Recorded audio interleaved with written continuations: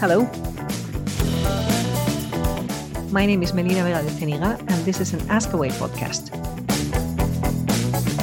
In our final podcast in this series of Q&A on the dual pathway, remember rivaroxaban 2.5 milligrams twice daily and aspirin 100 milligrams daily for the treatment of PAD patients, we are going to explore the peculiarities of the strategy in patients with two very prevalent comorbidities.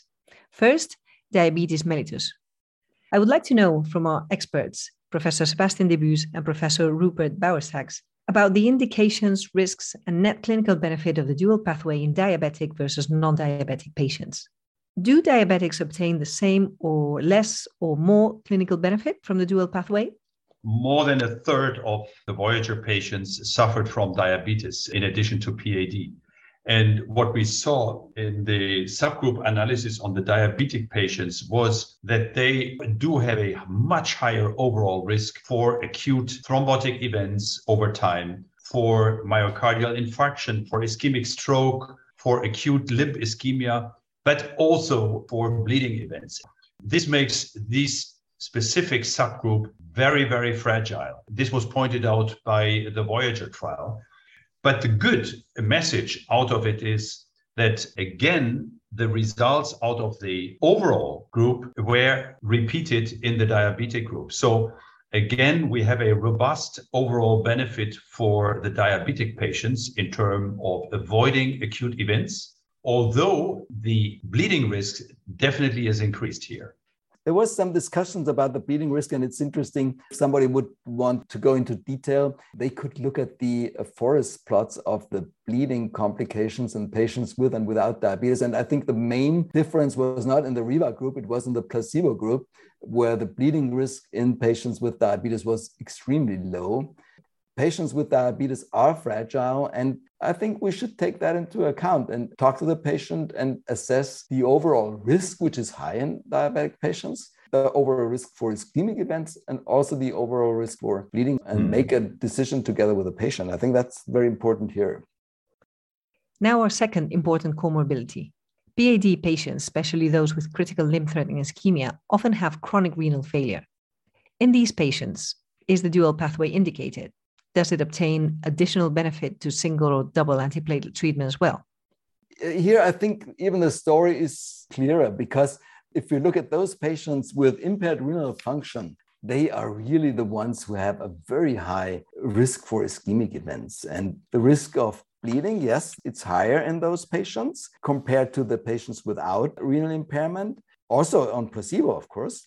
With Riva and impaired renal function, the risk of bleeding really increases by about 1.5%.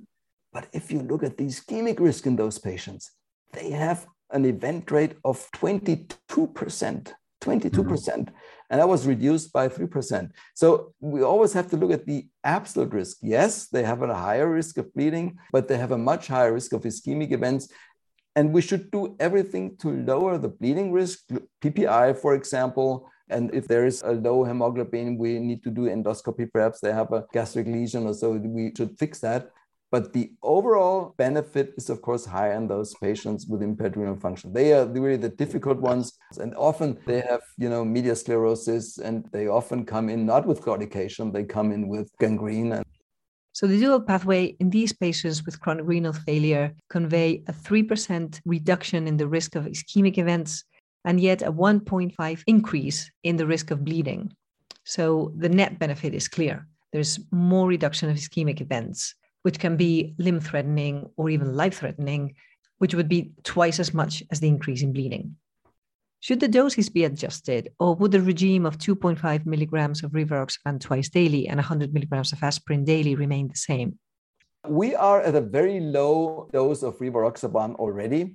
I'm happy that this very low dose was studied in Voyager, and it had been studied in acute coronary syndrome and the Atlas study, big study, and also in Compass. So we have good data on that.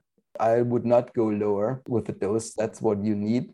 And the question is about aspirin, whether you need a different dose of. I would not do any experiments here, really. They deserve a strong antithrombotic treatment, but we have to be careful about their bleeding risk because they also have a higher bleeding risk. And what about in very advanced chronic renal failure, in dialysis or pre-dialysis? Unfortunately, these patients, end-stage renal failure, dialysis patients, we do not have data. They were excluded. Unfortunately, we don't even know whether in atrial fibrillation, vitamin K antagonist does anything good in those patients. So unfortunately, these patients are not in the studies. They are very, very high-risk patients, both for bleeding and for ischemic events. This is not in the label for the dual pathway. In case of bleeding, should the dual pathway be stopped temporarily or definitely? Yes, we discussed that on an earlier podcast already. And it's really, again, the question, what kind of bleeding was it? Was it a nosebleed that could be fixed? Or was it a gastric bleeding from, an ulcer that was healed or a Helicobacter associated, whatever?